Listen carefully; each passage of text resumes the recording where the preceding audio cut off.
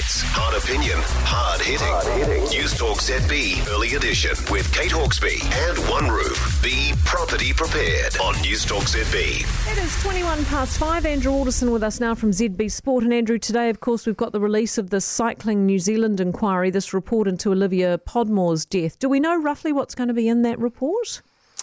Look, I think it's pretty obvious that it's going to be damning. And I mean, many of the staff at Cycling New Zealand are already gone, who will point the finger at. But hopefully, it will take the sport forward and high performance sport in New Zealand forward.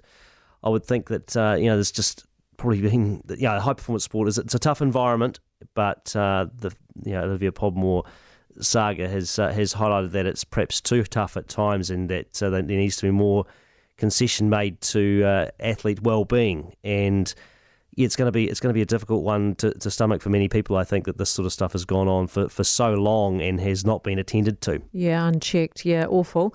Okay, we'll wait and see what's in that today. And Ryan Fox finished second in the latest European Open. He was leading at one stage. He was, but more uplifting news, I think, with this Fox story. I mean, heading into the second major of the year, the PGA Championship this week in the States.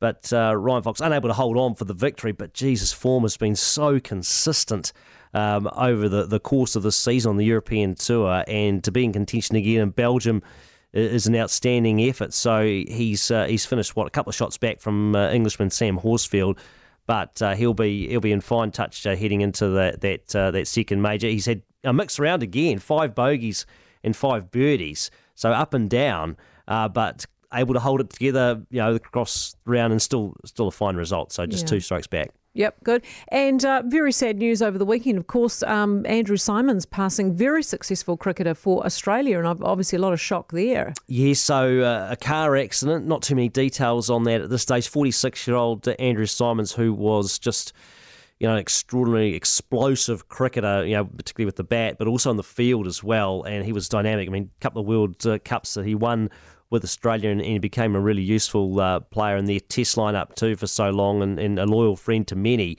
Obviously a car accident, but it's just a tragic year for Australian cricket. We think of Shane Warne dying, also Rod Marsh as well.